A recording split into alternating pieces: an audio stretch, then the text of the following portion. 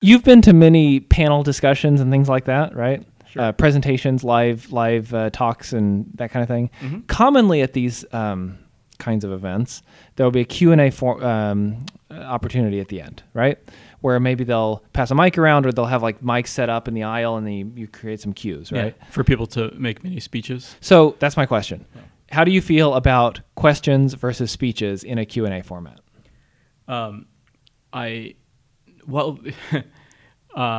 Many Q&As are very unsatisfying across the board, in the sense that very few people ask questions, and very few of those questions are very good questions, and very often the panelists or the speakers do not answer those, even if they are good questions. So a lot of things have to go right in order to get a satisfying experience. This is a very the overlap of this Venn diagram is small. Yeah. So the things that have to go right are you have to have a person, an audience member, ask a succinct, good, high quality question, and then you have to have the speaker or panel member answer in a satisfying way that good, succinct question. And so for both those things to go right is rare. Right. And often, oftentimes a microphone opened up to a random member of the public is a very dangerous thing. Not dangerous in the sense of actually dangerous. But Unsatisfying? Unsatisfying. Dangerous towards one's sanity and. I will tell you, if I'm ever in one of these places and we get to the Q&A portion, I tense up in the same way that I tense up when the performers come into the audience looking for a volunteer, which is like, oh God, what's going to happen?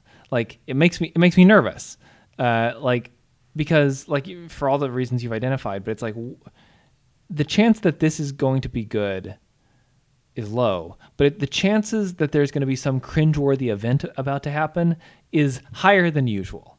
The chance that they're going to ramble is definitely present. The chance that they're going to just get embarrassed, get stage fright, say something awkward is high. The chance that they're going to ask something that's like kind of weirdly provocative is there. And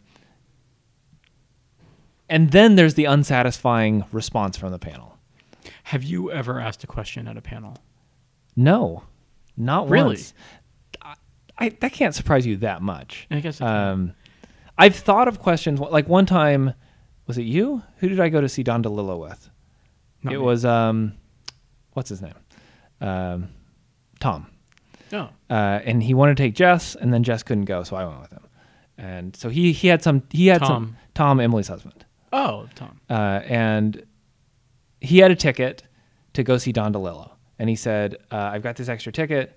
Do you want, and we were all at a party or something. And he said, would you like to go? And DeLillo is one of Jess's favorite writers. I said, you should go. And she said, okay. She's like, okay, fine. And then this is an event that I wasn't invited to at a party I must not have been invited to with friends of mine whom I introduced. Sorry, go on. Is there a question? Is that an example of something that's not a question? And so the day comes, not too surprising. Jess has had a rough day dealing most likely with child nonsense. And she was like, look, I just don't want to come into the city. You should go. And I said, okay. So I went. And he was very interesting. And at the end, they had a Q&A. And the Q&A went fine. But it's the only time I've thought, like, man, I should come up with a question. And I would I guess that I can then kind of empathize with the people who are like, maybe one of the reasons why they're terrible on the mic is that they're not asking a question because they have a question to ask. They just want to have had the experience of speaking to the people that they're in front of. Yeah. So I have to confess, and I think it's something that won't surprise you too much, that I actually do tend to ask a lot of questions at these events. It has happened many, many times. More often or less often than 50% of the time? Oh, definitely less often than 50% of the time. Right. So, but no. Yeah. No, I mean, because I also go to a lot of events that have panels and speakers and things like that. Okay. But you go to a lot more events than I would. Possibly. But I tend to think that I don't make speeches. There have been... You try not to. I don't believe I do. I actually can't think of there's one event. Is this one so like somebody saying like, I don't shower, but don't worry, I don't have a body odor. Right. No, but so I do recall one. This is a funny story. It's not that funny. Let me just How funny is the following story? Let me manage expectations. I heard you have a hilarious anecdote to share with us this morning. I'm gonna start telling you something that I think is interesting. Is this exchange funnier than the story? Probably, almost definitely. So many years ago, I went to an event that the New Yorker magazine put on. They put on a thing called the New Yorker Festival every year, where they have a bunch of panels around town and all that. And this was in, I believe it was 2004. And actually, I believe I went with Tom. Our friend who goes to panels. Our friend who goes to panels.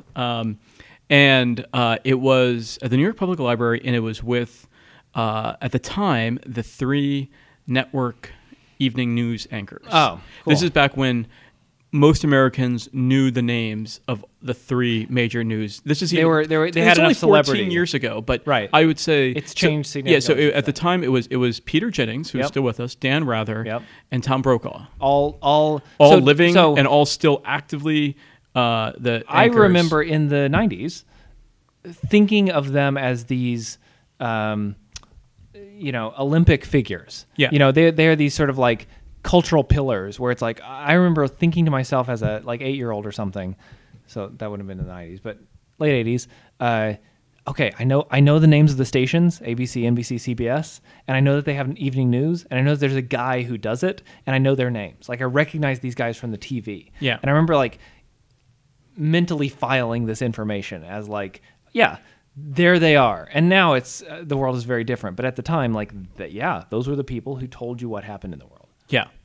And so they were all together. And we were at the New York Public Library, this big space, probably, I don't know, it felt like 500, 600 people in the room. And they had this conversation about, the nature of media this was in the 2004 elections. So I think this is the Bush versus Kerry. I think it was after I forget. I think it was after the election. So, and then he opened up to questions, and I went up there.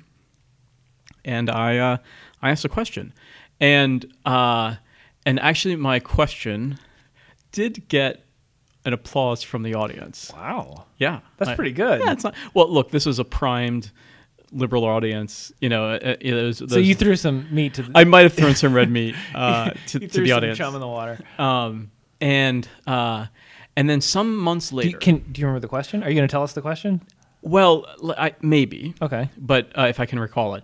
But some months later, I was going about my business as at work, and I started getting texts and emails from a whole manner of people. It wasn't that many people. A diverse group of people. It was like maybe 4 or 5 people from all over the country, and random people I knew. So like my friend's brother and my other friend, right. people who wouldn't otherwise text you. People who definitely don't know each other, who I know from very random circumstances, who said, "I think I just heard you on the radio." And I'm like, "What?" Huh. And I could have sworn it was your voice. Right.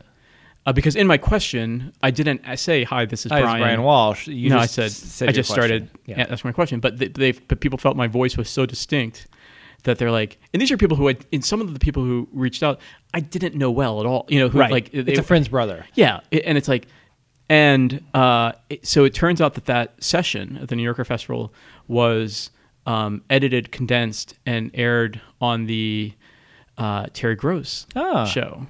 Nice. On NPR. And so I'm not sure if it ever became a podcast, because I think this is pre-podcast time, or this is before podcast. Way pre-popularization of podcasts for sure. But it was aired on NPR nationwide on the Terry Gross show, and they had part of the panel, and then they had and because I ended up listening to it later online. So and then they opened it up to questions from the audience, and they didn't take all the questions, they didn't do the whole panel, but they included my question. Look at that. And you could hear spontaneous applause from the audience as I asked my question. And I think my question was, it was something to the order of, they talked, on the panel, they talked about only having 22 minutes to fill the air each night and trying to inform Americans. And I said, basically, well, why are you covering whatever the kind of tabloidy, Hollywoody kind of not real news Right. issues of the day that they were covering. It's like, why are you covering that? Right. Then if you complain that you only have 22 minutes. You only have 22 minutes. Why are you wasting some of them on whatever the nonsense of that era was? Right. Which, my God, what I would do for the nonsense of that era. Next topic.